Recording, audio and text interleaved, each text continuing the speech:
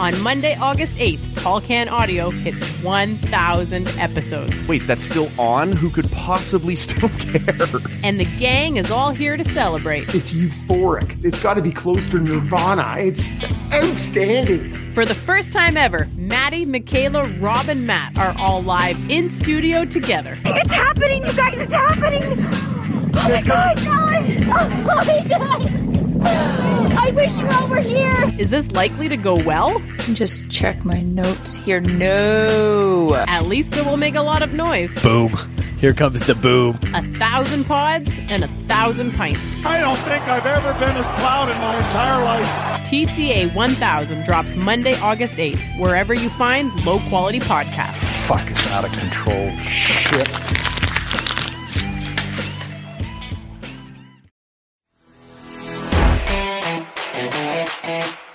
This is Tall Can Audio. We're not here to take part. We're here to take over. Nice to be back in the garden, eh? Woo!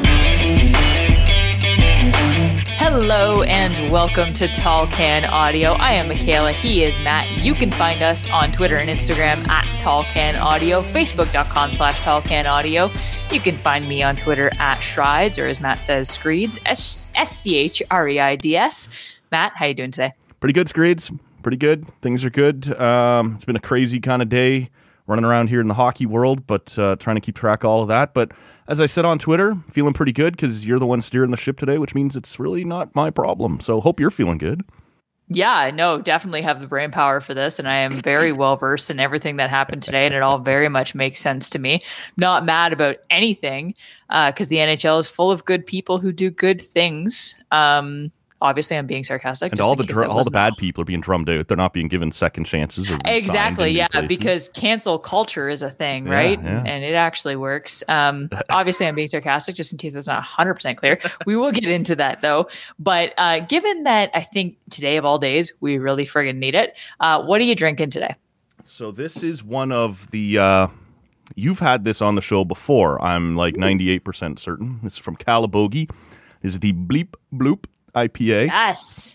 So I've never had this one before. It's a 6% IPA. So it's got a little citrus. It's supposed to be very juicy, kind of a nice golden color. So 6% IPA out of Calabogie.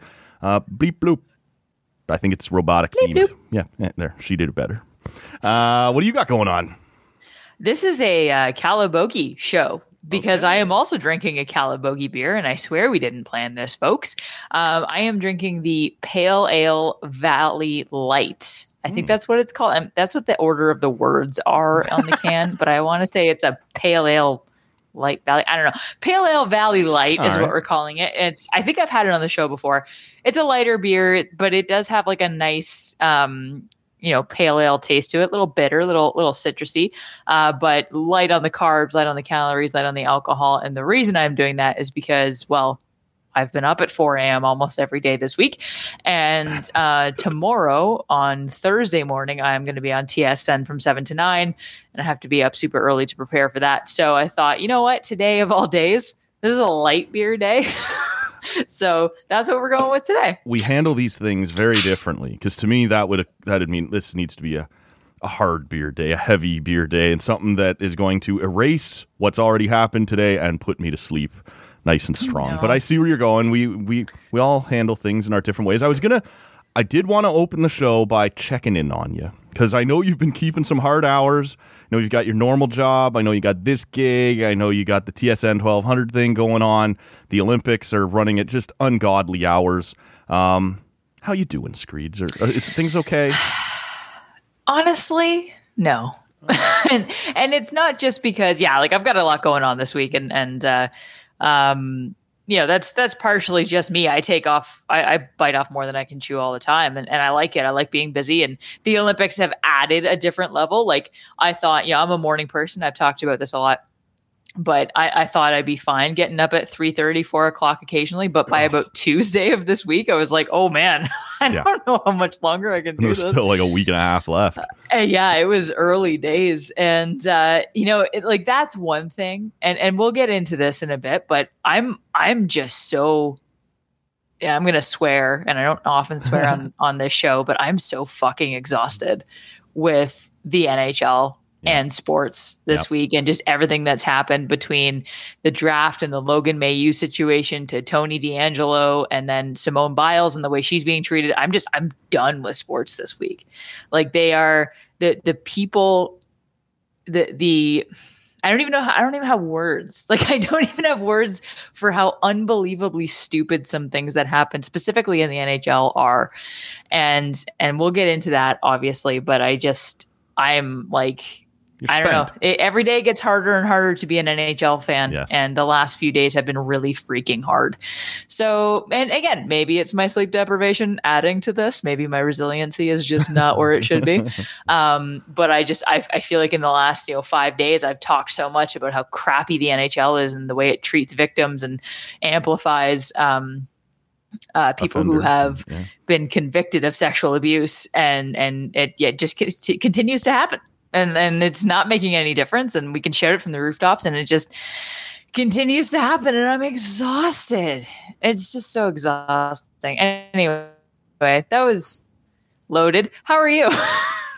Better than that, I think. I'm holding up. I'm not forcing my... I was like, did I lose you? Is this it? Yeah, no. I'm not doing the early morning thing like you, and we talked before the games started, right? That I wasn't sure this was going to hook me. I wasn't sure I was going to get into it, but a quick scan of my Twitter feed would indicate that I am doing the late night thing like I thought I may fall into, right? The Canadian team, especially the women, have been doing so well at the pool. That's been keeping me up late. I watched a little rowing there on Tuesday night.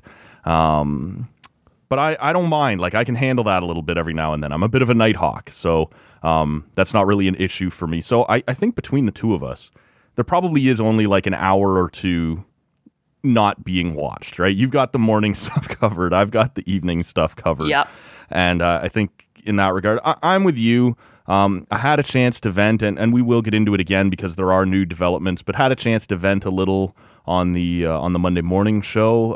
As people know, Rob's on vacation, so Chris Hoffley was good enough to sit in, and we tore a strip off the Habs and the Blackhawks, quite frankly, on that show. And I should say, and maybe this will help you out, Michaela, maybe this will be a nice distraction for you. I know how passionate you are about the subject. On Wednesday morning, episode 859, we had Kevin Mickey from Sportsnet. We had the Zoobs from over at, he's worked for Yahoo, he's got the Sportsfeld podcast, and Wrestling Brain.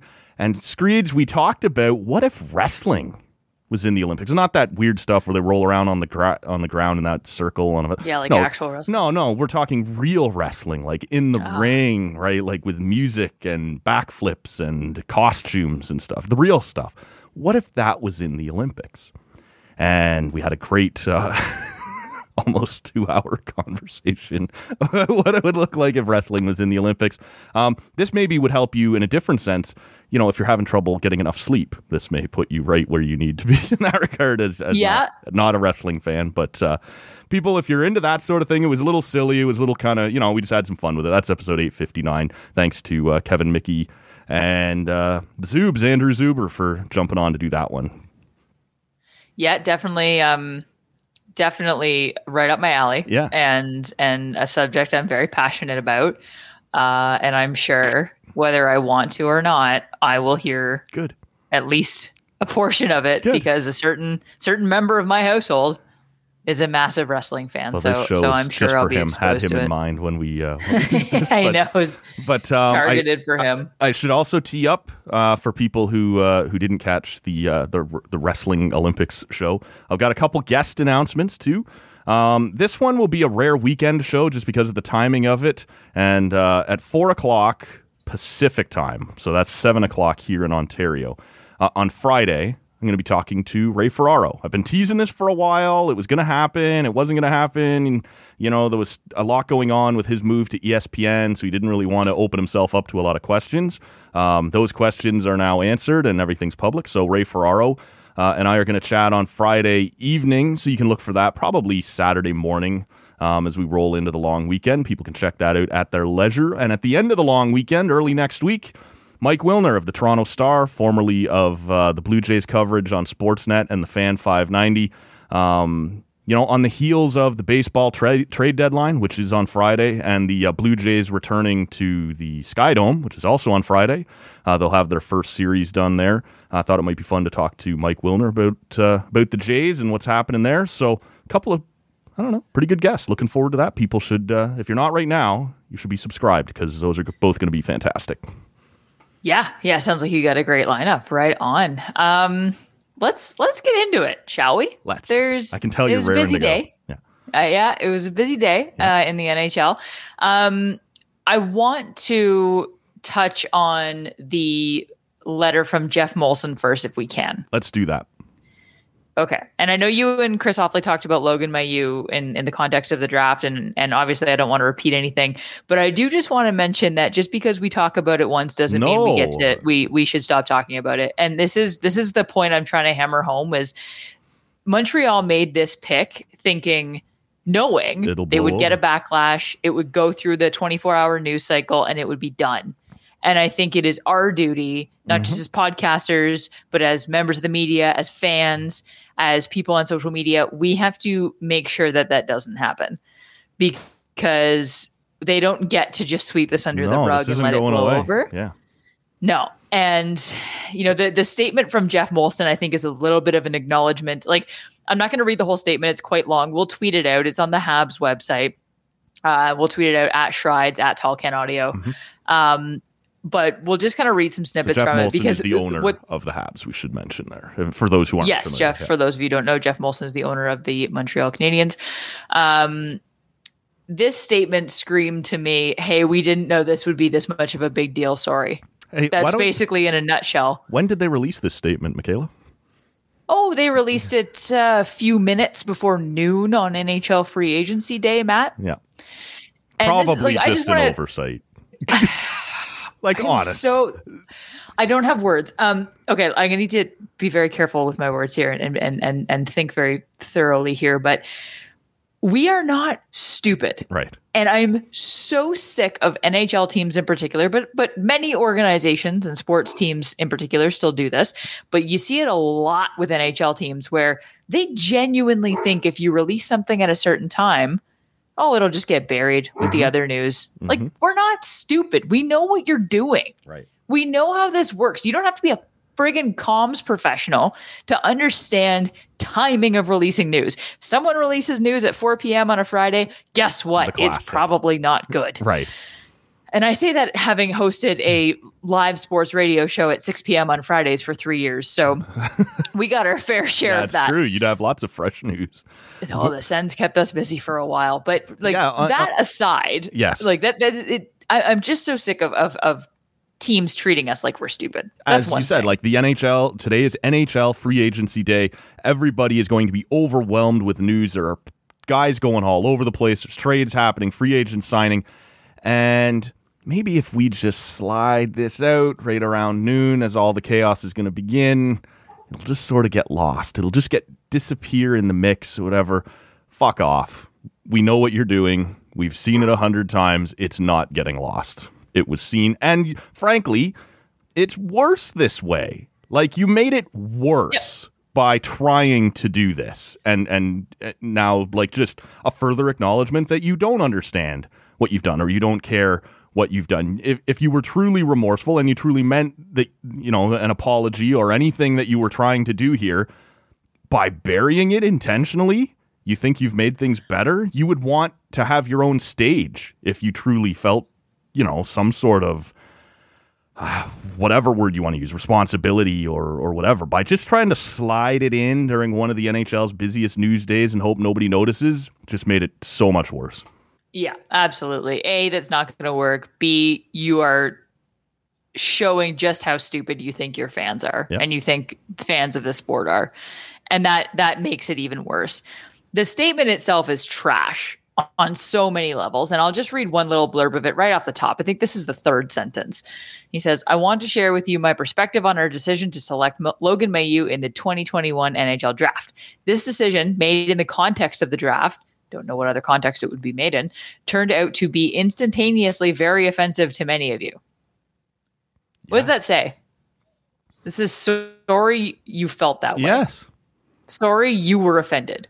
Immediately, it puts the ownership on the people who found this decision to be problematic, which was everybody. The prime minister of our GD country thought this was trash.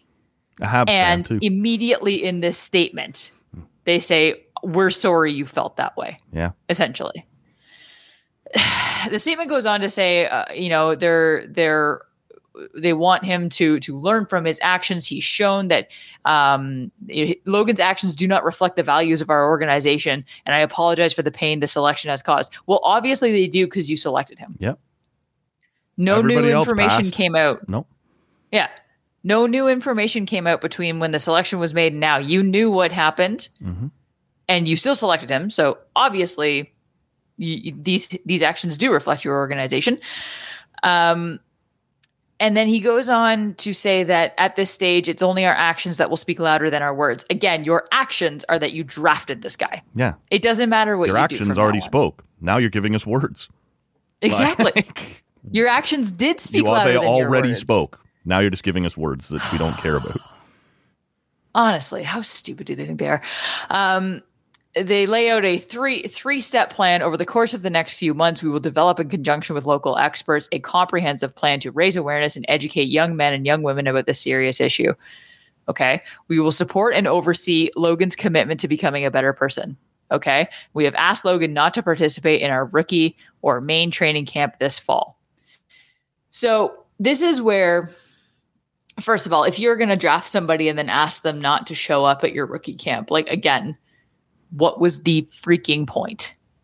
Why? And it doesn't matter at this point, because you still drafted him. He's still in your organization. Your actions already spoke, but why did you draft him? The point why was, would you could have just not done this to get the player, right? And at some point, Eric Engels did some really good reporting on this on Wednesday, that Jeff Molson also had a press conference with selected media organizations that he trusted would not ask too difficult a question. And it sort of said that in that context, in that press conference, like, that he didn't really expect this would be such a big deal. And so the cynic, and it's not even cynical, it's accurate, was you just wanted to get the prospect. And he said, the reason I brought up this second press conference after the statement was, he said during that press conference, we believed there were teams who might take him in the second round. So this is about hockey. This isn't about responsibility. This isn't about the victim. This isn't about helping Logan Mailloux move past this. This is a hockey asset. And now you think you get to say, well, we're not inviting him to camp, and we're not, going to give him his entry-level contract this year. But you wanted his rights. You still wanted the asset. And to you, that was more valuable. Draft him in the first round and get that. And it didn't matter what it said to your fans and, people who aren't even fans, just people who work in the NHL and whoever, like, that you don't care. This was just about getting the hockey asset because someone else might take him in the second round. Let him. Let somebody else be the organization.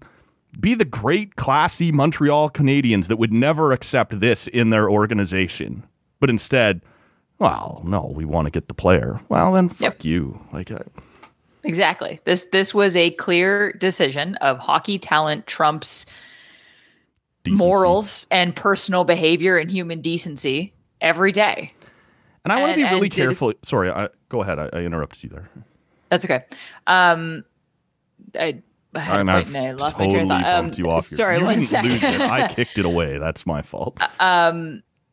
One thing I think is important to highlight, and Jeff Molson mentions it in the statement, there's a lot of talk of like, Logan's shown that he is repentant and he's sorry. And he, Logan Mailloux has said all of the right things publicly right now.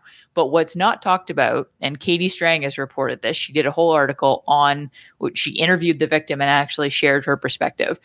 The victim says she never got an apology. Mm-hmm. She got like 3 sentences via text. She never got a decent apology. He says he apologized, but in actuality, that's not what happened.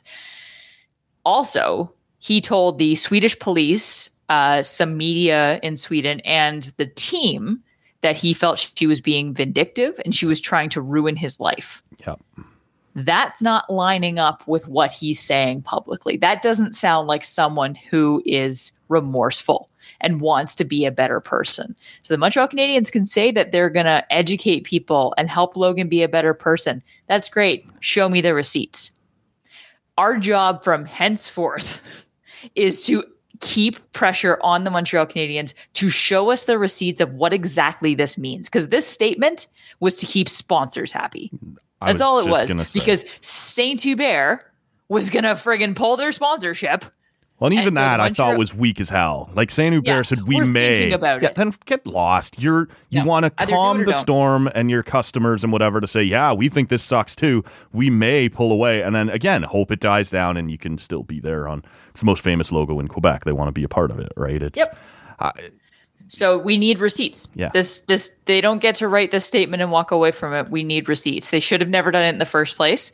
And now all we can do from here on out is just keep asking questions. Keep putting the pressure on Trevor Timmins every time he does an interview and doesn't know how to answer a question he knew was coming, instead responds with 21 seconds of silence. Mm-hmm. We need to keep asking these questions. And we need to ask them, what have you done? What education is taking place? What has Logan done to become a better person, as you said? Because they think that they can just write this and walk away from it, and they're never going to have to answer for it again. And the reason I say that is because Tony DeAngelo, who we just saw sign a contract with the Carolina Hurricanes today, he in junior was accused of doing some not so great things and using racist and homophobic slurs. And there was an entire redemption story arc that was painted around him. And now he was learning from his actions and being a better person. And have we ever seen any change from Tony DeAngelo? No. He was just drummed off his most recent team. Don't tell me that this shit ruins players' lives. It doesn't. You know whose lives it ruins is the victims. How about Jake Virtanen? We're, a month or two into his situation out in BC. Vancouver decides we don't want this around anymore, and they buy him out, and he's got a new contract today. There's nobody being canceled. Enough with cancel culture. No one has been canceled almost ever. You just carry on with your fucking life in a new city and hope that it fades away. Cancel culture. Give me a break. And I love what you said there about the statement too from Jeff Molson. There was another statement put out by the team on draft night, which again, if you're drafting this player and you know that you need PR control immediately, maybe don't draft that player. But this one today on Wednesday afternoon during free agency by Jeff Molson was absolutely supposed to be cover for their sponsors.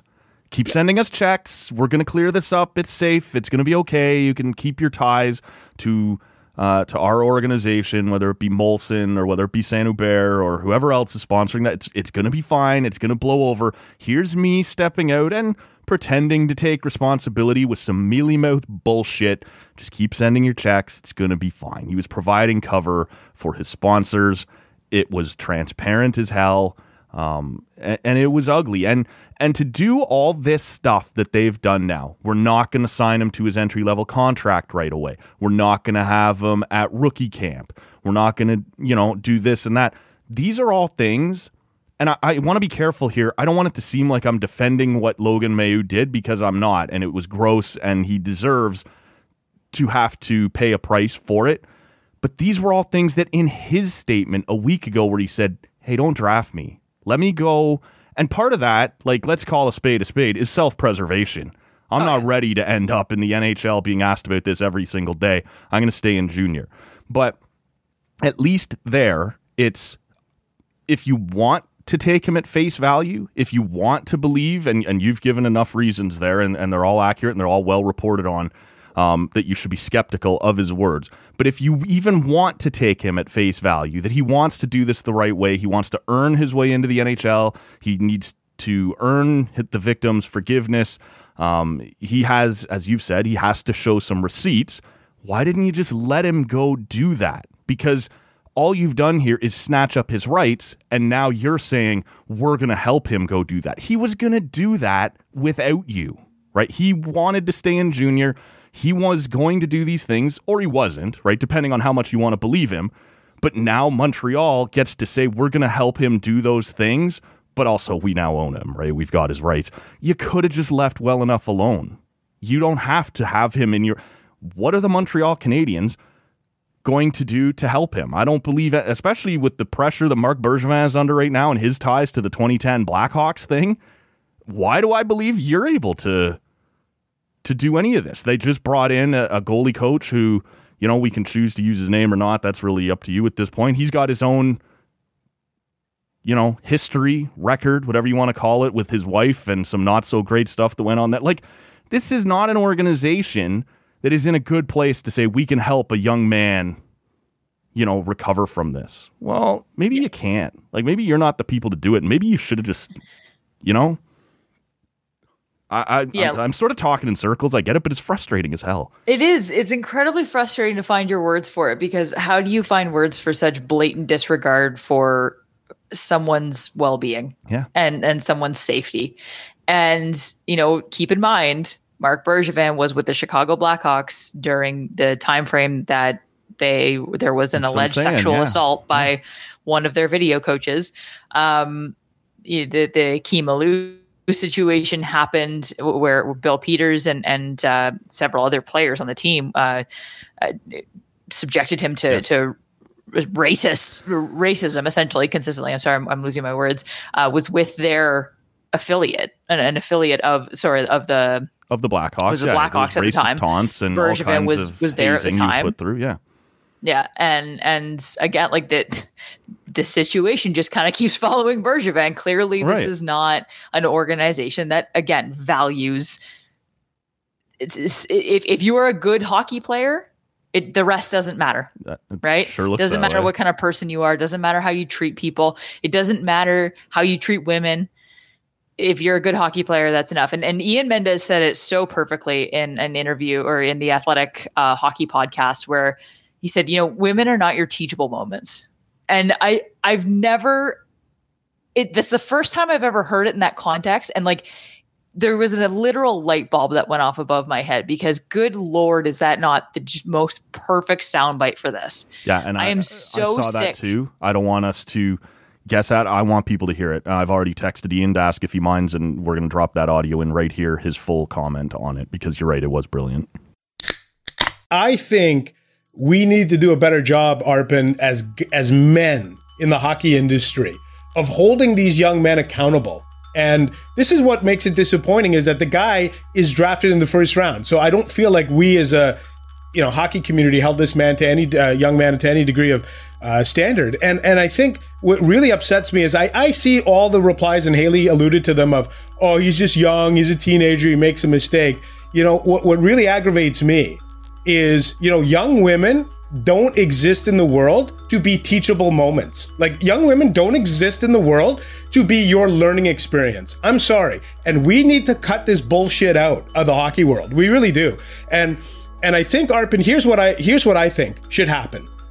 There should be, from the junior level up, if not even sooner, maybe even when you're talking about 12, 13-year-old kids, the hockey world needs to have some sort of mandatory consensual training on consent, respect of women, etc. Let's fold it into the grassroots element of this game, because this is clearly an issue in our game.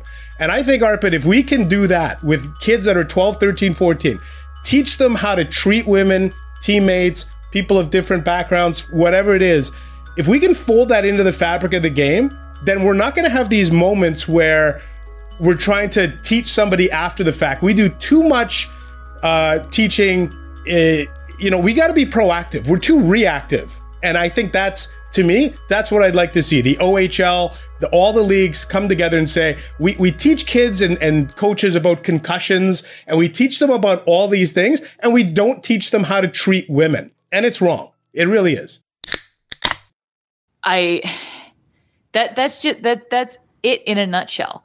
We are so sick of being the lessons through which young players get to learn how to, quote unquote, be better people, because they may go on and, quote unquote, be better people, but those women are still left with the scars of those actions for the rest of their life. They don't get a redemption tour. Their names are dragged through the mud, in addition to the trauma that they have to live with for, being violated in some way. Mm-hmm. Why don't we educate young people about treating people, in particular women, properly, instead of letting them fuck up and hurt people and then learn from it? And this is the problem with hockey culture. The line of, well, someone else was going to take Logan Mailloux. That's the problem. That's the problem. Yeah, right there. No, because it's accurate. Someone was going to take Logan Mailloux. That's fucked up. Exactly. Tony DeAngelo is employed right now by an organization that we all thought was cool. Yeah. We all loved the Carolina Hurricanes until this happened. Yep.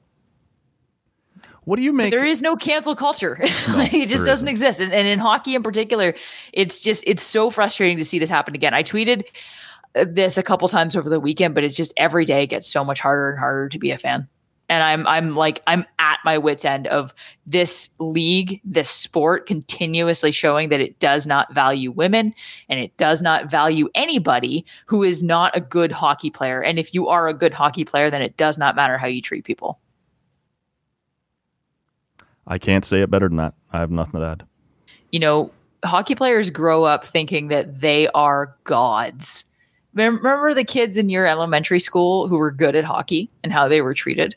This starts much earlier. Here we are, I'm 37 years old. I would still punch him in his face if I saw him. Exactly. And those guys, I could think of guys from my elementary school, and the exact same thing. I would punch them in the face if I ever met them today. Yeah. They didn't make it past junior B. Right.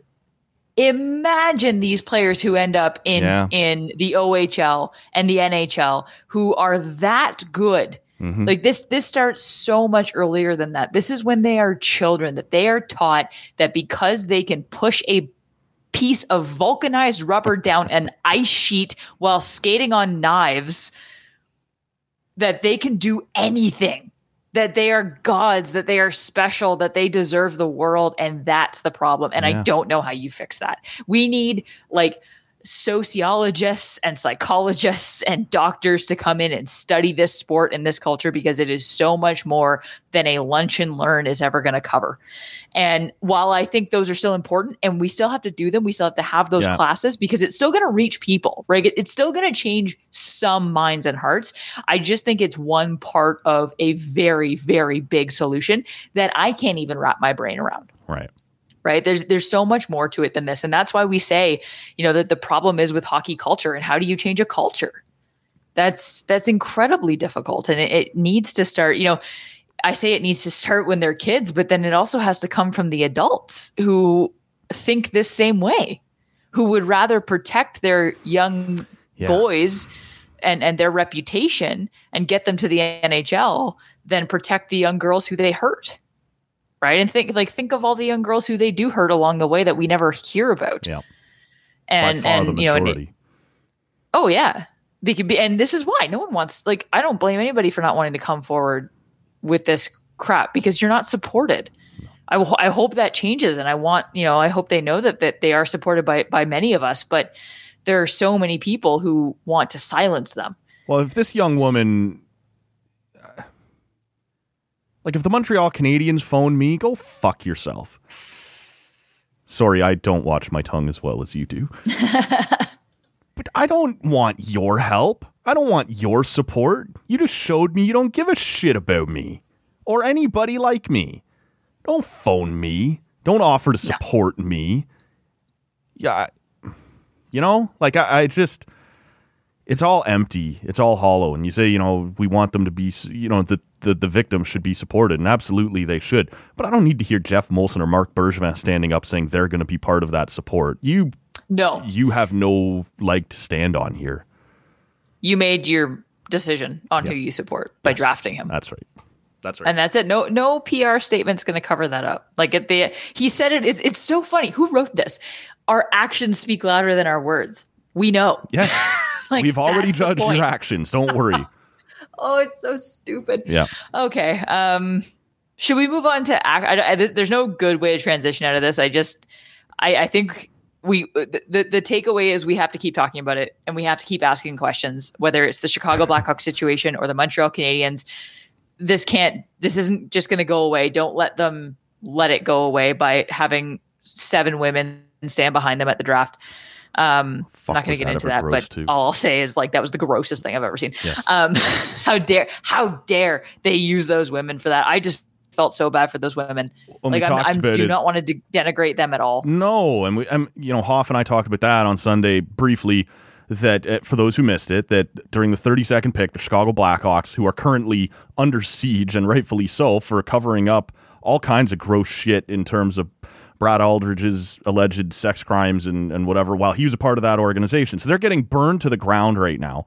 And so when they have their first round draft pick, Stan Bowman, the general manager, walks up there with 8 women who work for that organization in a clear shield. Almost. Look how progressive we are. Look how many women work here. Look how many. And again, like you, got no beef with any of those women. They've obviously earned their way into those positions and have, get to work for a National Hockey League franchise because of the work they've put in. But they're being trotted out here now to try and show that the Blackhawks are progressive or something. Like, it was so gross. It was so transparent. It was, and again, you got to be careful how you comment on it and whatever, because it can easily come off like you're saying those women don't belong there. With any other organization, shy of maybe the Habs this year, and maybe the Canadians, like whatever you want to do, it would be great if you would send one of your female scouts or assistant GMs or whatever out to make the pick. This was so clearly, hey, we're not so bad. Look, we've got at least 7 women on staff. How bad could we? It was so gross, and it was so obvious, and it was so transparent. And I can't speak for any of them. Obviously, I don't know any of them, but I can only imagine that there was at least a few of them standing there going, this is so fucking humiliating, like, to be a part of this right now. I can only imagine. Yeah, it was. Elliot Friedman used the word performative, which I thought was perfect. That's exactly what it was, and that's why it was. Again, like you're treating us like we're stupid, and we're not going to see through this, and we are. Right. And you're using women who have earned their spot. Kendall Coyne was in that group. Yeah. And they have earned their spot in the hockey world, and you're using them for this, and it was just gross on so many levels. Gross. But my point is, we have to keep asking these questions. We have to keep these stories in the news because they don't get to just sweep them under the rug. And in 2021, the 24-hour news cycle no longer exists, and they have to answer for it. So, when training camp starts, I don't care if Logan Mailloux isn't there. That question better be asked of what are you doing to make him a better person? What education sessions are you running right now? Right? So I completely agree. I hope we keep that up. Should we talk about some of the free agents? Sure. All right, because today was free agency now, but I know. Thank you, Montreal. Again, you thought we weren't going to talk about it. Well, we just filled 40 minutes almost of talking about it. So you are welcome. Listen, this was a busy free agent day, and I have to say, like literally a couple minutes ago, Dougie Hamilton actually signed with the New Jersey Devils, 7 years, $63 million contract. So we knew he was probably going to end up there. Yeah. There you have it. That was the big one we were waiting to fall. Yeah, that's the big fish. Yep. And there you go. He lands in New Jersey. I've literally got the free agent tracker up here, and I'm just going to scroll through, and we are going to find the doom scroll. We're going to find ones to talk about. Okay. Oh yeah. While you do, I find Dougie Hamilton to New Jersey to be interesting. He's by far the biggest fish, at least on the defenseman market this year. And Jersey, to me, in a couple of years, stockpiling some pretty good young talent there, some interesting prospects. I don't think they're there yet. And Dougie Hamilton, probably 29, 30 years old now. I think that might have been premature, that maybe you weren't ready to do that. And you're probably going to be 4 years into this deal before you're really ready to contend. And at that point, does his competitive window really line up? I'm surprised they were willing to make such a big commitment to him. For him, maybe it makes sense. We've sort of gotten to know that maybe he doesn't love the bright spotlight markets. Whether it was Boston, whether it was Calgary, he seemed to do pretty well in Carolina. So maybe New Jersey is sort of another step in that direction of, staying off the big stage and just doing his thing. But, I'm surprised that New Jersey went that route.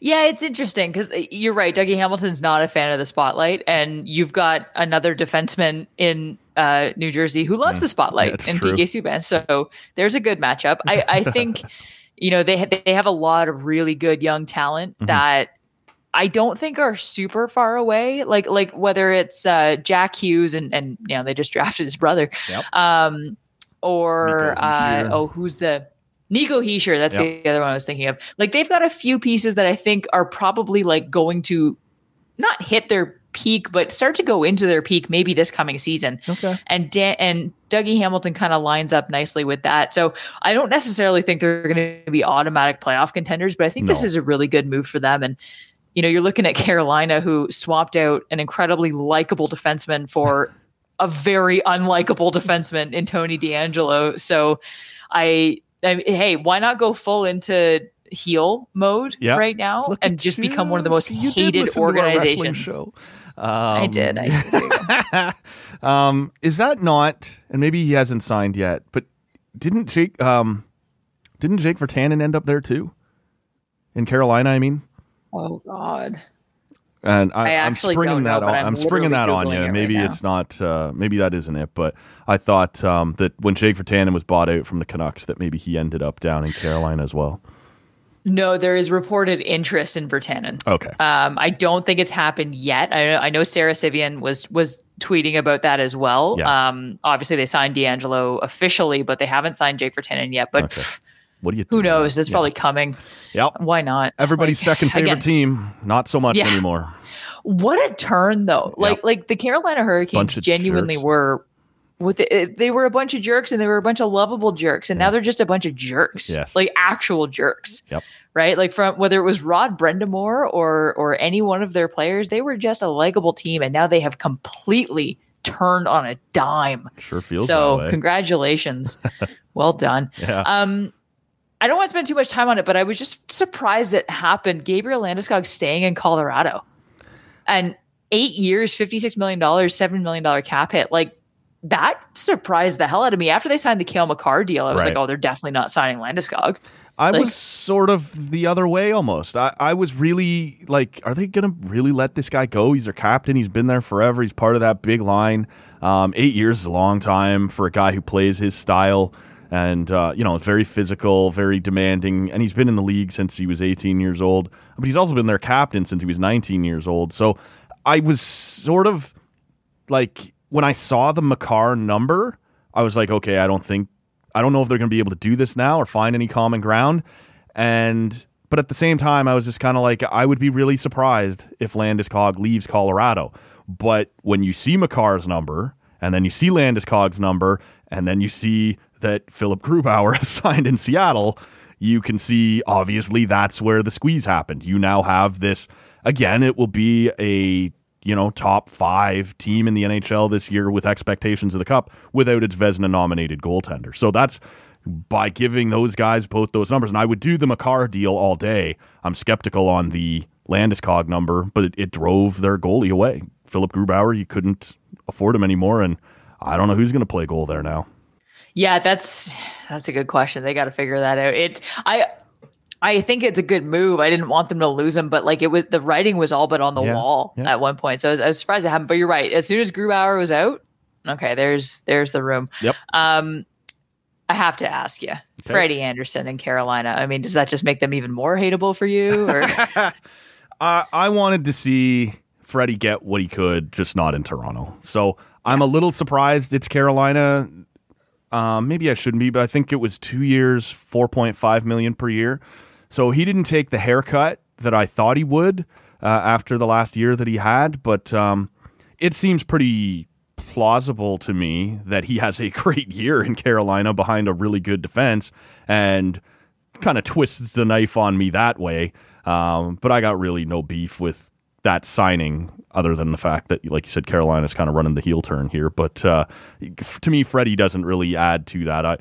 It was just one of those things. It wasn't going to work in Toronto anymore. The confidence in him was sort of gone, and you couldn't afford to give him what he still wanted to get. So it's sort of like Zach Hyman. I wished him well, but wished that he'd get it somewhere else. So let's talk about the Leafs again. Always. How do you feel about the Peter Mrazek signing? It's wobbly, right? like that's sort of the neighborhood you were going to be shopping in, just because of the salary cap situation that you have. They get him for 3 years at 3.8. He's got a bit of an injury history, but we've sort of evolved into this world of understanding goalies a little more based on repeatable stats versus ones that maybe are impacted by your defensemen and stuff like that. So his high danger save percentage when he's healthy is very, very good. I think he had a .922 last year, but in pretty limited action. If he's healthy, I don't know that he's the number one clear-cut goalie in Toronto. I think he's been brought in to battle with Jack Campbell, which was, I guess, always the plan, and to have that sort of safety net there, because we have no idea if Jack Campbell can play 50 or 60 games at 29, 30 years old. He's never done it before. So this is sort of the tandem you're running out. I wouldn't say I'm super confident, okay, we have this top-end goaltending tandem, but I think it's fine. It didn't piss me off. I wasn't really afraid of it. To me, that was about what I would have expected. It was going to be him or probably a Darcy Kemper, maybe a Jarro Halak or something like that. That was the bargain bin you were going to be shopping in. Yeah, I mean, it screams to me a bit of an insurance goaltender to see how much of a starter Jack Campbell can be. Yeah. Right, they want to make Jack Campbell the starter. They haven't. I don't think they've had enough of a sample size to know whether or not he can be. Yep. And Mrazek has always kind of shared duties with someone. Yeah, he's a tandem guy. It's a tandem guy, like you said. But he did help Carolina to a decent amount of success, and that was often him. Again, Nedeljkovic was there as well, but I think that he's our boy James Reimer for a little while before Nedeljkovic. Yeah, of course. Mrazek's that perfect kind of. What was that? I said, that was so dismissive of poor James Reimer. I'm sorry, James Reimer. A new San Jose Shark. I lost my train of thought. So yeah, clearly I'm having a great day. But I think it's a good move for Toronto. It's low risk and it's exactly what they need. And Mrazek's got some good personality, so I think that'll be kind of fun. I want to see those celebrations from World Juniors years back. Yes, he was jumping into the bench and jumping up and down. Let's see some of that. Yeah, I think that's exactly it. And you've got Jack Campbell, who's a super likable guy, and now you've got Peter Mrazek there as well. So I think, I don't know, I thought it was a good move for Toronto. Speaking of goalies, Braden Holtby going to Dallas. Not weird. Really a surprise, given, I think I was surprised Vancouver gave up on that experiment so quickly. I love Braden Holtby, and I want nothing but success for him because he's one of the few actual good hockey dudes in hockey. And I hope it works out for him in Dallas. But I have to highlight a tweet that I saw by at Brock Bowser. He said Holtby has to get his fucking turtles back across the border. It was just after everything that happened today, this was the levity we needed. Yes. And it was so good. And bless Brock Bowser for tweeting that. So, for those who missed it, right? Last fall when he signed there, we have the border closure and the pandemic, and he's got these turtles, and whether or not they're legal to cross the border, we don't let just any species into the country. And he's just having all kinds of trouble getting his friggin' turtles into the country, and manages to get them in, and now you got to get them back out again. But I was surprised. You seemed to disagree there a little bit when you were teeing it up, that you thought maybe Dallas was an obvious fit. I was surprised. They have Bishop there already, and then Jake Ottinger is clearly the guy that they are grooming to be the new guy. No, not so much that he went to Dallas, but that it was done in Vancouver. Okay. They weren't even going to try. Well, so what's interesting about Vancouver's day, and they had an interesting weekend. We talked a little about that on the Monday morning show, but right after free agency opened last year, kind of post-draft, and it's hard to remember, but all this just happened in October to start this season, right? The last free agency season. They re-signed Jake Virtanen, they trade a third-round pick for Nate Schmidt, and they sign Braden Holtby. And so far in this offseason, they have traded Nate Schmidt away for a third-round pick and bought out Jake Virtanen and Braden Holtby. So all three of those moves that were done less than a year ago, they're just nope, done, moving on, trying something else. And I'm sort of still of the opinion that Vancouver team is completely rudderless. Yeah, I mean, Jim Benning, man. You want an example of a GM that just can survive anything. It would seem. Jim Benning. Yeah. no matter what he does. And someone made a good point, and I can't for the life of me remember who. I think it was on the Steve Dangle podcast where they said, like, Vancouver with cap space is terrifying because they're going to do something stupid. So let's just wait and see. I saw Travis Yost of TSN there today tweeting the same thing about Ottawa. He didn't say they're going to do something stupid. He said, they're waiting in the shadows. Yeah. I just keep seeing Ottawa involved in everything with all this cap space, and they're just kind of hanging back. And, they're going to do that episode of The Simpsons where the Yakuza is going to fight the Springfield Mafia in Homer's front yard. And Marge makes Homer come in, and he's like, but that little guy hasn't done anything, and it's going to be cool. The moment he shuts the door. That's Ottawa. Yeah, Ottawa. Who knows, man? Well, the Michael Del Zotto thing. I can't really wrap my head around it. I'm not really understanding what their defense is going to look like this year or what they're going for. This definitely kind of throws a hole into where does Brandstrom fit into things, and Mete. Yeah, exactly. Victor Mete and Del Zotto is 31 years old. They only signed him to a 2-year deal, so it's not like it's super high risk, but it's just really this. I was surprised. What are you doing? You clear out one guy with Dadonov, and he was overpaid, underperformed, taking away a spot from a young player, and you brought in a defenseman who is arguably overpaid and underperforms and is going to take away a spot from a young defenseman. And has his own questionable history. Yeah. But you're right. 2 years at $2 million per for this guy when you already had Mete and Brandstrom. And, Sanderson coming would suggest to me that one of those guys won't still be here on opening. Obviously, Sanderson will be. Well, he'll be in university. He'll still be Senators' property. But I would suggest to you it means that by the time camp starts, in my opinion, and Brandstrom or Mete might be gone in some sort of deal. And this is sort of insurance for that. Yeah, perhaps. We'll have to see. They also, it's worth noting, the Sens also signed DJ Smith to a 2-year contract. So it's nice to take some of the pressure off the head coach going into the season. I thought that was actually a really good move. I've been a big fan of what DJ's done with this team so far. So I thought that was great. Similar to Vancouver, though, Ottawa last October trades for, signs Matt Murray, and then exposes him, hoping Seattle will take him because they've clearly given him a very bad contract. And I said even at the time, liked the trade, didn't like the contract.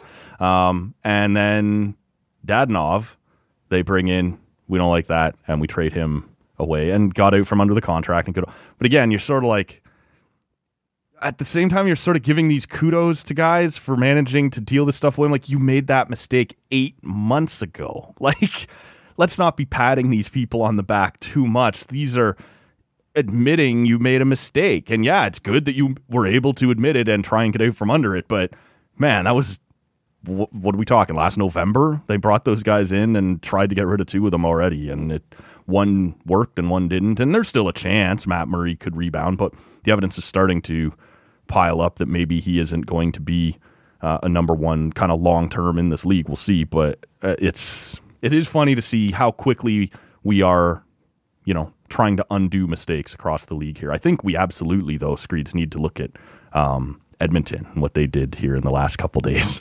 I was just going to say the Cody Ceci thing. Cody Ceci, who has he fooled? Because he just keeps getting chances left, right, and center. On somebody, I'm telling you. He's got something on somebody. 4-year deal with the Edmonton Oilers. $13 million, $3.25 million cap hit. So not a crazy cap hit, but like when you consider the fact that, listen, I've often been probably too defensive of Cody Ceci, more so than I should be. He was not used in proper roles in Ottawa and Toronto. Nope. I think in Pittsburgh, they actually put him in a role that he was better suited for, which is a serviceable third line defenseman. Yep. And he fit into that role very well. Fine. Yeah. I do not see Edmonton putting him in that role because they don't have any defensemen. They just let Adam Larson walk. Yep. He's going to be on their top 6 or sorry, their top 4 for sure. You're paying him $3.25 million. That's not a third line defenseman. I just don't know what GMs see in this guy. To me, and you're right, they've paid him like a top 4. But unless Evan Bouchard is ready to move ahead of either him or Tyson Barrie, who they also re-upped here today. The Oilers must have looked at that 1920 Leafs team now with CeCe, Barrie, and Hyman and gone, we need some more of that success. Those guys killed it. Unless Evan Bouchard is ready to move ahead of one of those guys, it's a bad idea because that is not a good right. I think long term, Evan Bouchard will be very good on their right side, but you've locked in Tyson Barrie and Cody CeCe, excuse me, and as your top 4 right side defense. And I can tell you, as a guy who has watched that top 4 before, it doesn't work. It's not going to be good. And it's going to be paired with, at least one of those guys is going to be paired with Duncan Keith, who is also no longer a top 4 quality defense. And someone tweeted out today, and I'm looking for it here. It was out from Edmonton, Ethan Bear, Adam Larson, Oscar Klefbom, and Caleb Jones. In Duncan Keith and Cody CeCe. And then obviously you kept Tyson Barrie. That's not good asset management. You actually spent more to make your defense worse. And I'm blown away that that this is where they've ended up. And between the money they're paying Keith and CeCe and Hyman, they could have signed, potentially Landeskog and Hamilton. You tell me what you want to do. Yeah. So I don't know what they're doing out there. Ken Holland is just the Oilers are lining it up to try and win the 2015 Stanley Cup. Is kind of what it looks like out there. Yeah, I keep forgetting that Duncan Keith is there. Like every time someone says it, I'm like, oh yeah, they're paying a lot of money for that guy, and now they're paying a lot of money for Cody CeCe again in October when they start running the misplay. Wait. I cannot wait for this. Yeah, Edmonton, what are you doing, man? Just kind of going. I wanted to talk about Tampa Bay. Oh, sure. Because the land where the cap doesn't exist. They signed Zach Bogosian, which Toronto fans, but $900,000, okay, or $800,000. I suppose you can fit that in the cap. Then they signed Braden Point for 9.5, an 8-year deal, 9.5 per in a cap hit, $76 million. How? Yeah. Okay, you got rid of Tyler Johnson, but he didn't make $9.5 million. You also acquired, though, Brent Seabrook's $7 million LTIR to allow you to cruise over the cap. But you're right, there's still something else that's going to go. And I wonder, there has to be. I wonder if it's not Stamkos, to be honest with you. I've heard that tossed around quite a bit. Yeah. Is now the time? I mean, Jesus, we've seen that they can win without one of Stamkos or Kucherov at some point.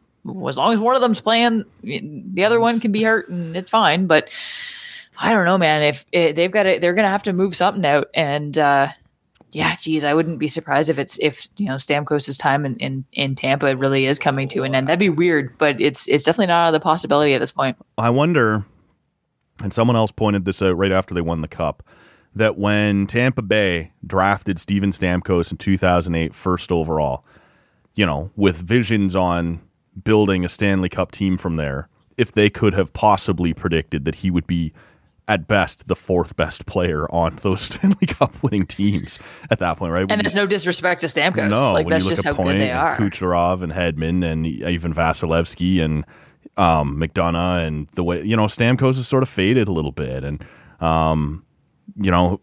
he's had a ton of injury trouble and whatever. So I wonder, now, a bunch of those guys, half of the reason you're able to get those guys on those lower deals, and I think Kucherov is also at 9.5. I think that was sort of the limit they sent. They allowed Point to go there too, but no one was going over that. Then you start to factor in the no taxes in Florida, all that shit that goes on down there, and just guys willing to take a little bit less. But, $8 million, I think, is what Stamkos makes, and they sort of showed last year they could do it without him. So I wonder if he's not the guy. We'll see. Like I said, I think there's a no move involved there, but they're going to have to do something to get back underneath it. But 8 years times 9.5 for Braden Point, that's about right. It's a good deal for that guy, I think. And both the player someone and said, the, someone said that I think it's like 60% of Stamkos's points in the playoffs came on the power play, and they were questioning his 5-on-5 play, which I don't think is necessarily warranted, but I think it's fair to say that this guy has dealt with injuries consistently throughout his career. And at what point does he become an almost immovable player? So would Tampa want to move him before that happens? Right? Because Stamkos in his early to mid 30s when I guess he's in his early 30s. He's 30? I think 31? he's 30 something like that now. Yeah. So as he gets in, like pushing into his 30s, that's going to get harder and harder to move because those injuries are going to start to compound things, right? So this might be the time to move him. And that's, I mean, this offseason has already been insane, but that would make it even more insane. I want to get your Leaf fan thoughts on Zach Hyman to Edmonton. 7 years, $38.5 million, 5.5 cap hit. Good for you, bud. You did exactly what we said you should do. Yeah, go get your money, man. And look, for at least a few years, I would imagine, and he started to get beat up a little bit. He plays that physical style. He's had some knee injuries. I think the end of that contract is going to be a disaster, but I do fully expect, at least for a few years here, it will be a really good move for Edmonton. And Toronto was only willing to go, as far as I can tell and what I've read, like 8 years. We'll give you those as long as we can, but it's got to bring the cap hit way down, maybe to the neighborhood of like 4 or slightly less than that, 4 per year. And at some point, I'm willing to take a hometown discount. I'd like to stay here. But we're talking about now millions of dollars over the life of the contract, and you just can't give up on that, right? You can't walk away from that. So good for him. I think he's a better fit with Draisaitl than with McDavid, just based on the way those guys play. And I don't think Hyman's... it's pretty hard for anybody to keep up with McDavid, but I don't think Hyman is that guy. But I think he would be really, really good on a line with Draisaitl and kind of getting down and cycling down low a little bit and getting to the net so Draisaitl can do his thing. I think that could be really good for a few years. But there's no way around the fact that the end of that deal is going to be pretty ugly. But for the first few years, should work well, and happy he got his money, and it'll be fun to watch him play with those guys because he'll be the net front guy on their power play too, I would imagine. And, good for him. Sort of my take on that. Yeah, there's no question that he benefited from inflated stats because of who he was playing with. So of all the other destinations for him to end up in, a team with the two best offensive players in the league is probably the best place for him to be sheltered for a little bit. Yeah. I thought it was a perfect, like the 7 years is way, way too much. And you're right. After a couple of years, that is going to suck for Edmonton.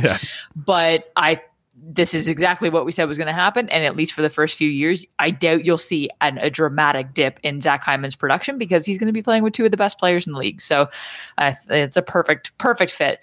Just a quick note. I want to ask you one, if you don't mind. Yeah, go for it. What did you make of Ovechkin re-upping 5 years in Washington at, again, I believe just under $10 million per year? Over the course of that 5 years, and he's getting up there, he's getting a little older, but if over the course of those 5 years he averages 33 goals per season, he will take down Wayne Gretzky's all-time goal-scoring record. That with this season was only 56 games, right? Shortened due to the pandemic.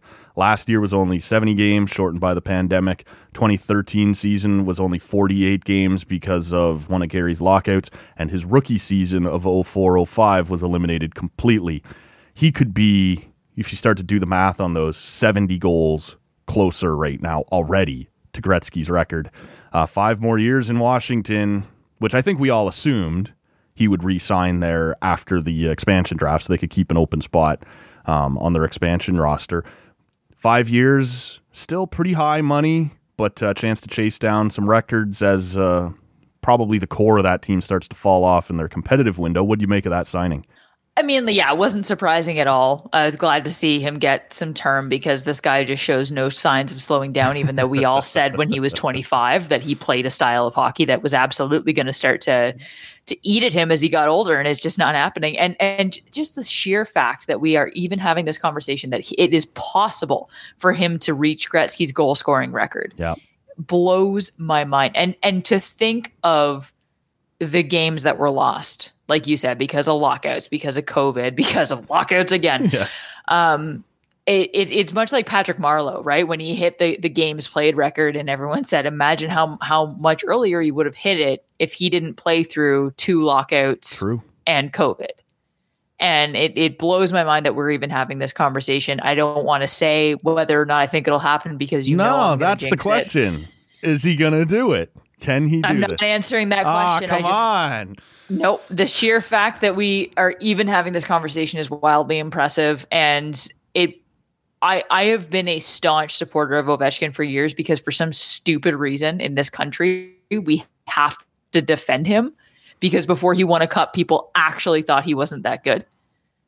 And if he reaches it, the fact that it is even remotely possible speaks volumes to how great of a goal scorer he is. He is the best goal scorer of our generation. Yes, he is. One of the best goal scorers of all time. There is no disputing that, but there are still people who need to be convinced.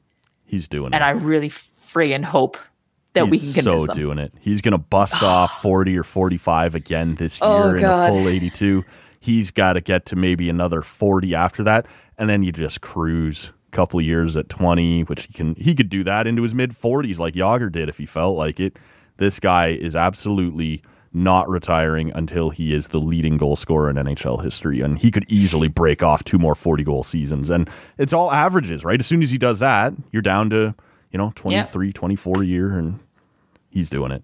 That's happening. He would be out there in a walker if it meant hitting this record, right? Like, there's no way. You're right. He's going to play until he absolutely physically cannot anymore to get to this record. Yep. And I'm just grateful we get to watch it. Like, it blows my mind that we've gotten to watch Sidney Crosby and Alexander Ovechkin in their absolute primes. And now we get to watch McDavid. Like, we are so lucky in this generation of hockey fans to be able to watch them. So I saw a great tweet, just to circle back. I because you'd asked about Hyman and the other, but Cody Ceci, we were talking about him. In his career, he has played now with Erik Karlsson.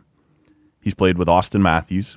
He's played with Sidney Crosby. And he has played with Connor McDavid. He is the Forrest Gump of the NHL. He has been dropped into every high-profile situation there is in the league. There's Cody Ceci in the background. Just falling ass backwards to these opportunities, man. He really is blessed. Yeah. Like, he truly just walks on water for no reason. It is amazing. The last thing in free agency I want to hit on is just Montreal. I don't want to say putting aside the Logan Mailloux situation because we should not put it aside. But in addition to, they are going after the identity of the villain, especially for Ottawa fans right now. Ooh. They signed Mike Hoffman to a 3-year deal. Yeah, 3 years, $13.5 million, so 4.5 per. There was one other player, and I'm going to scroll down and try and find it, which is great. David Savard was the defenseman they brought in. David Savard. Yeah. They brought in Chris Weidman, which is not I think that's a great move for them, and I'm really happy to see Chris Weidman get a contract, but it does probably piss off Sens fans that he's in Montreal. KHL Defenseman of the Year last year. And again, like, Chris Weidman's a prime example. And there's been a lot of talk. There's a great article in The Athletic about Chris Weidman and essentially how he was booted out of the NHL for the Uber incident a couple years ago, right? Which was, by the way, not his fault. He wasn't the only person there, and he was not saying anything that none of us have said about our employers at some point. You were the easiest guy to get rid of, so see ya. He got booted out of the NHL, went to the KHL. Like, to see him get an NHL contract is just really, really nice. I'm happy to see that. But Hoffman's interesting because he's kind of a douche too. But big time in the Montreal. As you said, if we're just going to do that, because there was a time, like long before they did the Logan Mailloux thing, that they were also tied to Tony DeAngelo. Everyone thought that's where he was going to end up, and they tried to do it during the season, and they weren't able to. And then after the buyout that the Rangers put down here a week or two ago, everyone assumed that's where he'd go. But if you're just going to embrace it and be like, well, whatever, people hate us now anyway, except for here in La Belle Province, you just kind of lean right into it, then bring him in, because as a hockey fit, they don't score, and that's all he does. He doesn't defend. He's whatever. But if you set him up on the power play, then maybe he could work there. They're going to be weak down the middle. I think there's no question about that. We didn't mention that Philip Deneau has left and gone to Los Angeles. 6 years, $5 million for a guy who scored 4 goals this year. No, thank you. But that's what the Habs are going to be now, is sort of weak up the middle, but with some pretty good wingers, depending on what you think of Toffoli and Josh Anderson for some of yous. I don't know. I think Hoffman's kind of a dink, but he'll fit in well there in Montreal for that reason, maybe. That's a perfect way to describe him. Okay. That's a perfect way to describe him. You sent me this tweet that I do want to, I guess it's a little dated at this point because free agency wasn't over at this point, but just to highlight how busy the free agency has been today versus last year, comparison to 2020 free agency over after 2 hours. Yeah. So by 2 p.m. on free agency day of each year. Yeah. 2020, there were 22 contracts, 41 contract years, $40 million in cap hit, and $94 million in actual contract dollars. Okay. In 2021, 60 contracts, 136 contract years, $140 million in cap hit, $405 million in contract dollars. So that just to look at the contract dollars alone, in 2020, after 2 hours, it was $94 million. In 2021, $405. That's incredible. Day. That is incredible. And this is one of the wildest free agent days we've ever seen. Let me ask you your opinion. Do you think, looking at the difference, and we all understood in 2020, there was still a bunch of uncertainty. We were headed into our first full pandemic season, and we knew the cap was going to be flat and all these things. So teams were kind of cautious with their free agents. This year, they clearly were not cautious. Do you read into this that they know something we don't? And maybe with the new TV contracts and things like that, the cap might be, not necessarily this year, but maybe things look a little rosier than expected and the cap may be going up soon? Or are NHL GMs just still batshit crazy out here doing whatever the hell they want? I think that's a good question. They keep screaming flat cap for the next 5 years. Yeah. And when you sign a deal like that with ESPN, I just don't see how that happens. Plus, you've got the expansion money that just came in. Yep. I just don't see how that actually happens. Yeah. And there's nowhere to go but up from a financial standpoint from COVID, right? American teams have had almost full barns. Yep. Canadians are going to have fans in the stands. We don't know to what extent, but it's very likely that they'll have fans in the stands this fall. There's nowhere to go but up at this point. I do not see how there's going to be a flat cap, and maybe they're just trying to put fear into people. And if there's going to be a flat cap, maybe you'll go and spend some money, but. I think I just don't see it. Yeah, I think it looks a lot like, and maybe it won't be right away, but I think maybe they've heard that the outlook is a little rosier than they thought it was going to be, and so you were allowed to willing to throw around a little bit more money, or maybe they're just crazy. I don't know. It is a legit question. That is a very, very real possibility. But a busy day. I'm always a big fan when free agency day is busy because there's nothing worse than when Brad Richards is the biggest free agent of the day and we have to watch him leave offices after getting pitches. So any day that's not that is a good day for me, and this was a very good day, and I'm sure the folks at TSN are very happy. No doubt about that. It kept them busy all day, and I thought it's been great. Totally agree. Switching gears to the Olympics, because believe it or not, the Olympics are still happening. Given Summer Olympics everything, and NHL free agency same week makes total sense. Why did you do this to me? Did they not think we needed to sleep? Come on, just guys. The latest COVID tragedy. Honestly, I did stay up for a late night event last night, Matt, and by late I mean 9:40 p.m. Okay. But I watched Penny Oleksiak win bronze in the 200 meter. Was it 200 meter freestyle? Yep. Anyway, I watched her win bronze, and it was amazing. So and Penny Oleksiak is now the most decorated summer Olympian in Canada, and she tied Clara Hughes and Cindy Clausen for most medals by a Canadian athlete, by the way. She's 21 years old. Yeah, this won't be her last by any means. Now, we do have to ask here, Screeds. This is an important question since you managed to stay up till 9:40.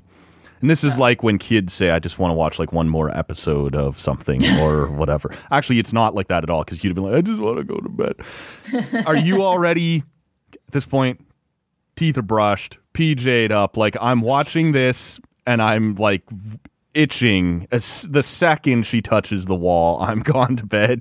Is this like, I'm so tired? What does this look like when Screeds can stay up till 9:40 on a weeknight? You're not far off. Okay. Like I was in my sweatpants, laying on the couch pretty much as soon as her event was over. I started getting ready for bed. I think I was in bed by like 10 o'clock. So that's the beauty of swimming is like each event is literally like 2 minutes long. Yeah, exactly. So kudos to you for a couple of big moments, right? She wins a medal. You managed to stay up till almost 10 o'clock. So big moments. We're all heroes around. here. Exactly. Just awesome, right? To get to this point, as you said, by 21 years old. And if we're being honest, or reiterating what people who follow the sport better than I do have written, she hadn't had a great kind of quadrennial, right? It almost feels like when it's pressure time at World Championships or at the Olympics, and these are big moments, yeah, fine. I'll pedal down and I'll get a medal out of this or whatever. But at some of the other events that maybe people aren't paying attention to or you don't take quite as seriously, by all accounts, she wasn't coming into this all that hot, right, in terms of her results. So incredible to see that she's just one of those clutch athletes, right, these big moment athletes who, as you said, and I thought it was interesting that Devin Heru, who's covering this for the CBC, is doing a really nice job, and he kind of pointed out like just the distinction of how she set herself apart as she ties Cindy Clausen and Clara Hughes. And all of Penny Oleksiak's medals, of course, have now come in the pool. I think, well, what did we say? She was at 6 now, with plenty more to come.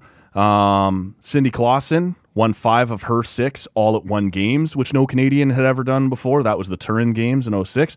And Clara Hughes was the only Canadian athlete to ever win medals at the Winter and Summer Games. So 3 distinct athletes getting this done 3 different ways. Clara Hughes, for people who don't remember, was also a cyclist on top of her speed skating. So fantastic there as well. To put yourself into that kind of company with so much room to go. First of all, still in Tokyo, she could claim more medals and likely will. And at 21 years old, there's nothing to suggest that she's done. Right? Like she may do another Olympics, maybe another 2 Olympics, and not just be the record holder, but like a uncatchable record holder by the time this is all said and done. And it's been so much fun to watch her do her thing, as well as the rest of the Canadian women's swim team that are bringing home relay medals, bringing home backstroke medals, like just killing it across the board. Absolutely. And there's a really great article. I rarely say this. There's a really great article in the Toronto Sun This must be good. Yeah, about Penny Oleksiak and how she struggled coming out of Rio. Yeah, and really between the 2 Olympics, she won a few medals here and there at the Commonwealth and the World Championships, but really didn't. There's a lot of pressure on her coming out of Rio because she won 4 medals as a 16-year-old. Yeah. And of course, now there's going to be this narrative of. Exactly. There's going to be this narrative of, oh, you're just getting started and think of the trajectory. And like, the article kind of talks about, you put that pressure on a 16-year-old and everyone's going to crack. Of course. Right. And what do you want me to do from here? She talks about what that was like for her. I thought it was really, really eye-opening, and I had no idea that she was struggling that much. So we'll tweet it out at Tall Can Audio, at Shrides on Twitter, just so you can check it out. It's worth a read, but it's good to see her.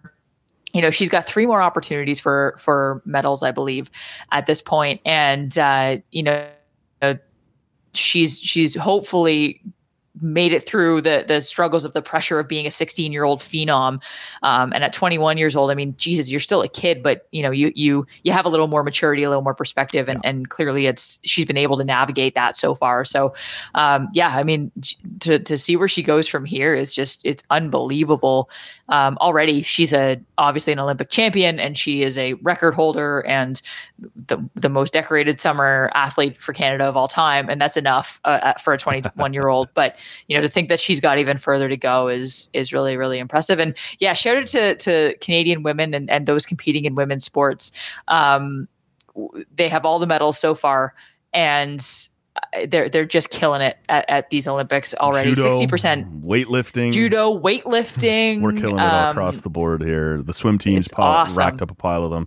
So the women are absolutely carrying the load so far for Canada, which is cool. Hopefully at some point here before the games close, we get a guy on the board. But right now, absolutely the women doing all the heavy lifting and bringing it home. So it's been, and I will say, I know you and I have talked, I was very negative on this whole thing. The pool has me sucked in. I'm not watching much else, but it's been too hard not to kind of, such a likable group of women, right? The way they're talking. And even the men's team that finished fourth, people, kind of talking about how the Canadian men haven't medaled, and it's totally legit. They haven't. The men's swim team was 37-year-old Brett Hayden and 3 teenagers, and they were ranked 19th in the world, qualified 11th in the world, and finished fourth. That is, it's not a podium. I understand. That is, though, if you want to cheer on Canadian teams, that's incredible, right? To be that far ahead of your world ranking on the day that it's the hardest, where there's the most pressure. So congratulations to the Canadian men's 4x100 team as well for a huge, huge effort there. I just, want to shout those out because personal bests at the Olympics are incredible. On the day where you're going to face more pressure than you ever have in your life, to step up and do a job like that is worth noting too. So whether it's men or women, when you're actually looking at these scores and going, the Canadian finished 6th, make sure you understand that 6th in the world at whatever they're doing right now, and it might be a personal best. So shout out to all of them. But yeah, in terms of the hardware, in terms of carrying around those bronze, those silvers, and those golds, it's all women right now. Yeah, it's been super impressive. And sure. To think of how much success these female athletes have had, and then you think of how little support female sports get overall. And Megan Rapinoe has talked about, we've seen what women's sports can do in spite of unequal opportunity and discrimination, and this is a prime example of that. Like, imagine what would happen if we really threw the support behind women's sports outside of the Olympics, and that's what's perfect really example. blowing my mind.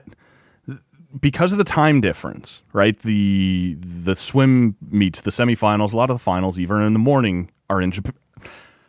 Tripping all over my tongue here, are in the morning in Japan, but it's pretty close to the tail end of prime time in North America on the East Coast. Any ratings right now at all that CBC is getting are for the Canadian women's swim team, and people are watching it and they're killing it and people are loving it. If we paid attention maybe outside of these 2 weeks every 4 years, maybe we could push it a little more forward. Maybe give them that support. Maybe give them that platform. You've shown people will watch when you make it available on live television. And not even at great times. Some of these races are 11:15 or whatever. And people will watch if it's on TV. So put it on TV. Exactly. If you build it, they will come and all that stuff. Yes. It's been a lot of fun. I cannot wait to wake up at 4 a.m. on Friday and watch Christine St. Clair and the Canadian women's soccer team. Okay, well, text me and let me know how it went. Yeah. What I'll happened? text you during. Yeah, it's fine. I'm on Do Not Disturb. Let me know, though, what happened? Did you get up and watch it? Because it was kind of the crazy middle of the night. What happened with the Canadian women versus Serbia? Because that was a rough start on the basketball court. Yeah, that was not good. That was at 3:30, 4:20 in the morning. Yeah. I did get up for it. Okay. It was not fun. Serbia was absolutely all over them. I know Canada's ranked, I believe, 4th or 6th in the world in women's basketball. So obviously, they're not a powerhouse, but Jesus, I expected a better performance out of them than what we got, and it felt like nothing was dropping for them. They were very disjointed, and I know it was the first game, so we'll give them a little bit to get caught up here. But the road it was harder, a little frustrating. Yeah, that's the thing. Yeah. Like it doesn't get any easier from here, and then if you get out of group play, guess who's waiting for you? Team USA, for those not keeping track. And now, granted, Team USA did not look great against Nigeria. They did win, but they looked incredibly disjointed. So maybe this is just the basketball teams, I believe, got there a couple days before the opening ceremonies. I'm imagining the transition has been a little hard for them. So and Team USA on the men's side not looking super great so far either, right? So it's messing with people, right? Maybe the time zones or whatever it might be. But yeah, that was a rough go. When I woke up that morning and I had it PVR'd, I was going to put it on, and I ended up on Twitter first. Oh shit! Ended up seeing the lost to Serbia. Gotta have it, right? Gotta have those. Yeah, exactly. It's really tough. I mean, it was fun to watch. It's the first start to finish game for Team Canada that I've watched, and by the time this air or people are listening to this, it'll be too late. But they do play Korea tonight at 9 p.m. It's a late one. I'm going to do my best. To stay up for 9 it. p.m. tonight, Wednesday night, Eastern. Yep, Eastern, 9 p.m. Eastern time, July 28th. I'm going to have that on too. There you go. It's morning basketball for them, right? Yeah, that's what I'm saying. That's weird. I should be able to do at least the first half. We'll see. We'll see. I'm on the air tomorrow morning. Yeah. No. Don't send me tweets. So we'll see if they can get their groove back and get their feet under them. So it's still too early to make any judgment calls, but hopefully they have a better showing against Korea.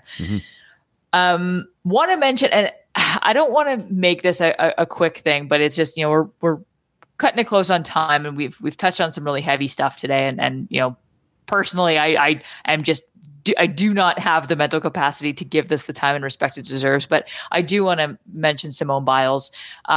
She withdrew from the women's team final on Tuesday due to a medical issue. Gymnastics, if you're not familiar with that name. Oh, yes. If you need to know, Simone Biles is in gymnastics. If you've been living under a rock. Well, we're not all for, outside of these 2 weeks, right? Every year we don't all follow as close as we should.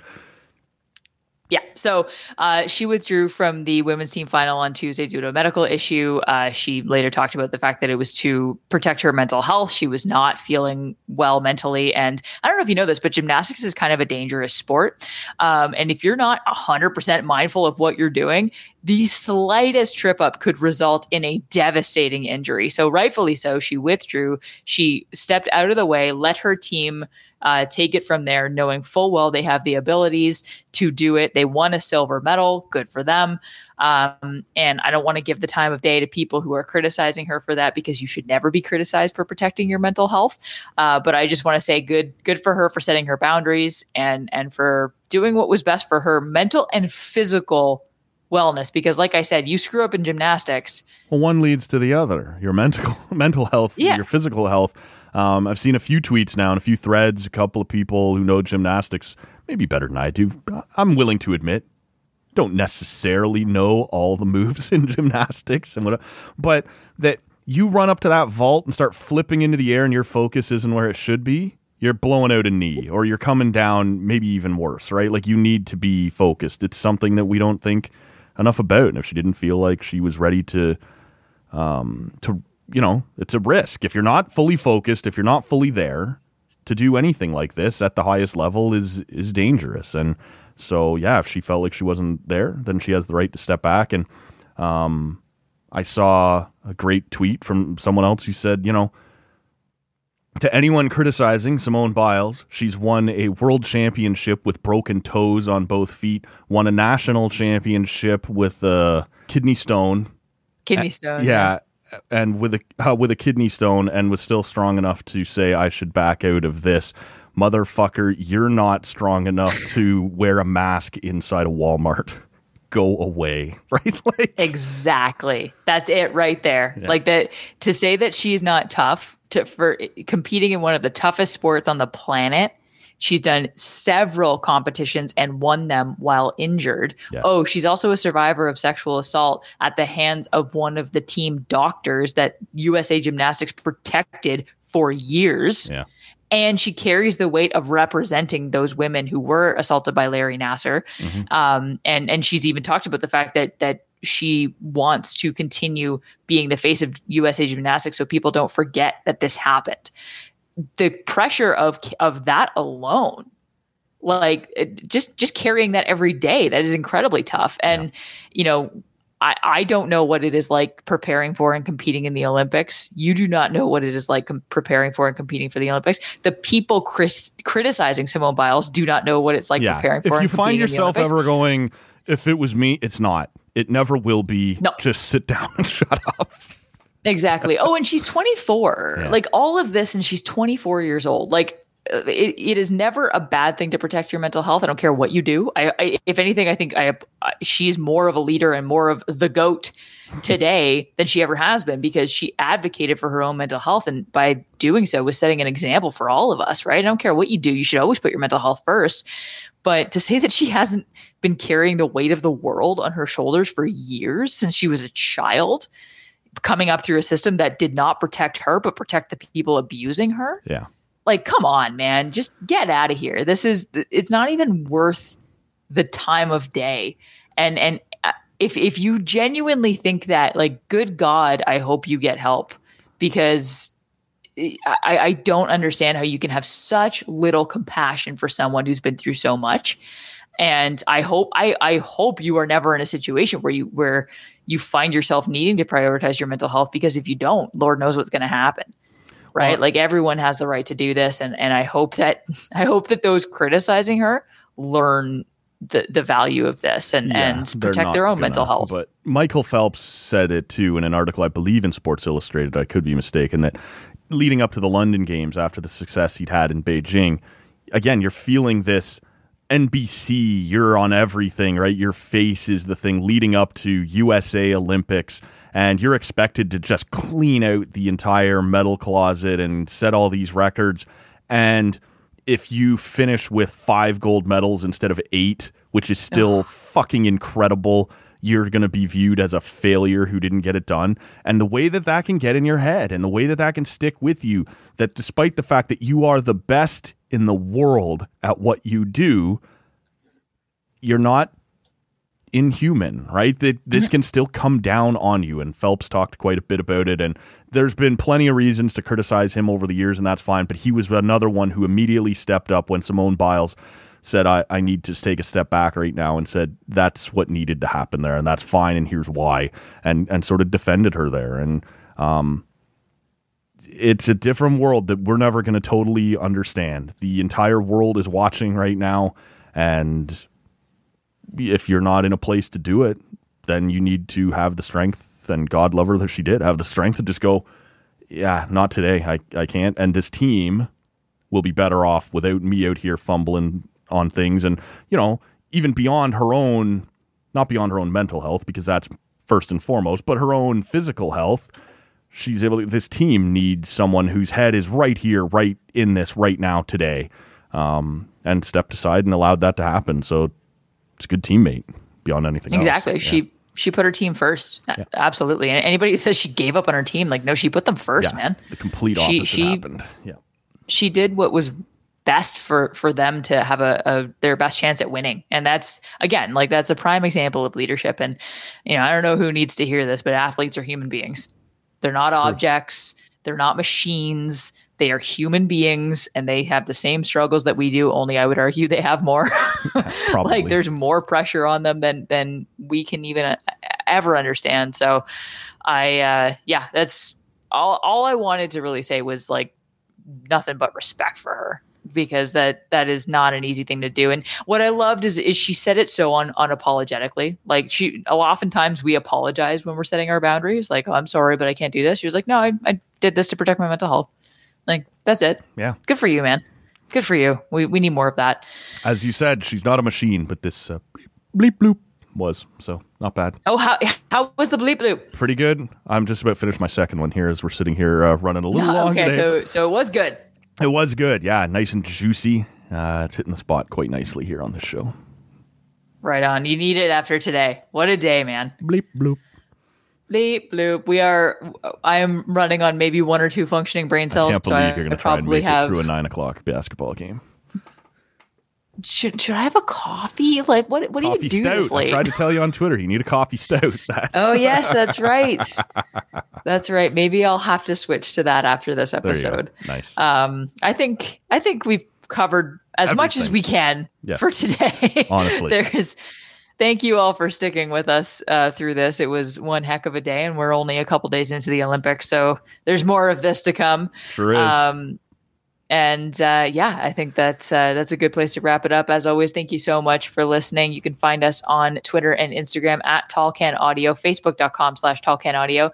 You can find me on Twitter at Shrides, SCHREIDS, or on Instagram at Crafted in the Capital, where I share nothing but beer photos. And we will see you next time on Tall Can Audio. Bleep bloop. That was a hot mess inside a dumpster fire, inside a train wreck. It was a disgrace. Thanks for listening. You can get more TCA at tallcanaudio.com or by searching Tall Can Audio on your favorite podcast app.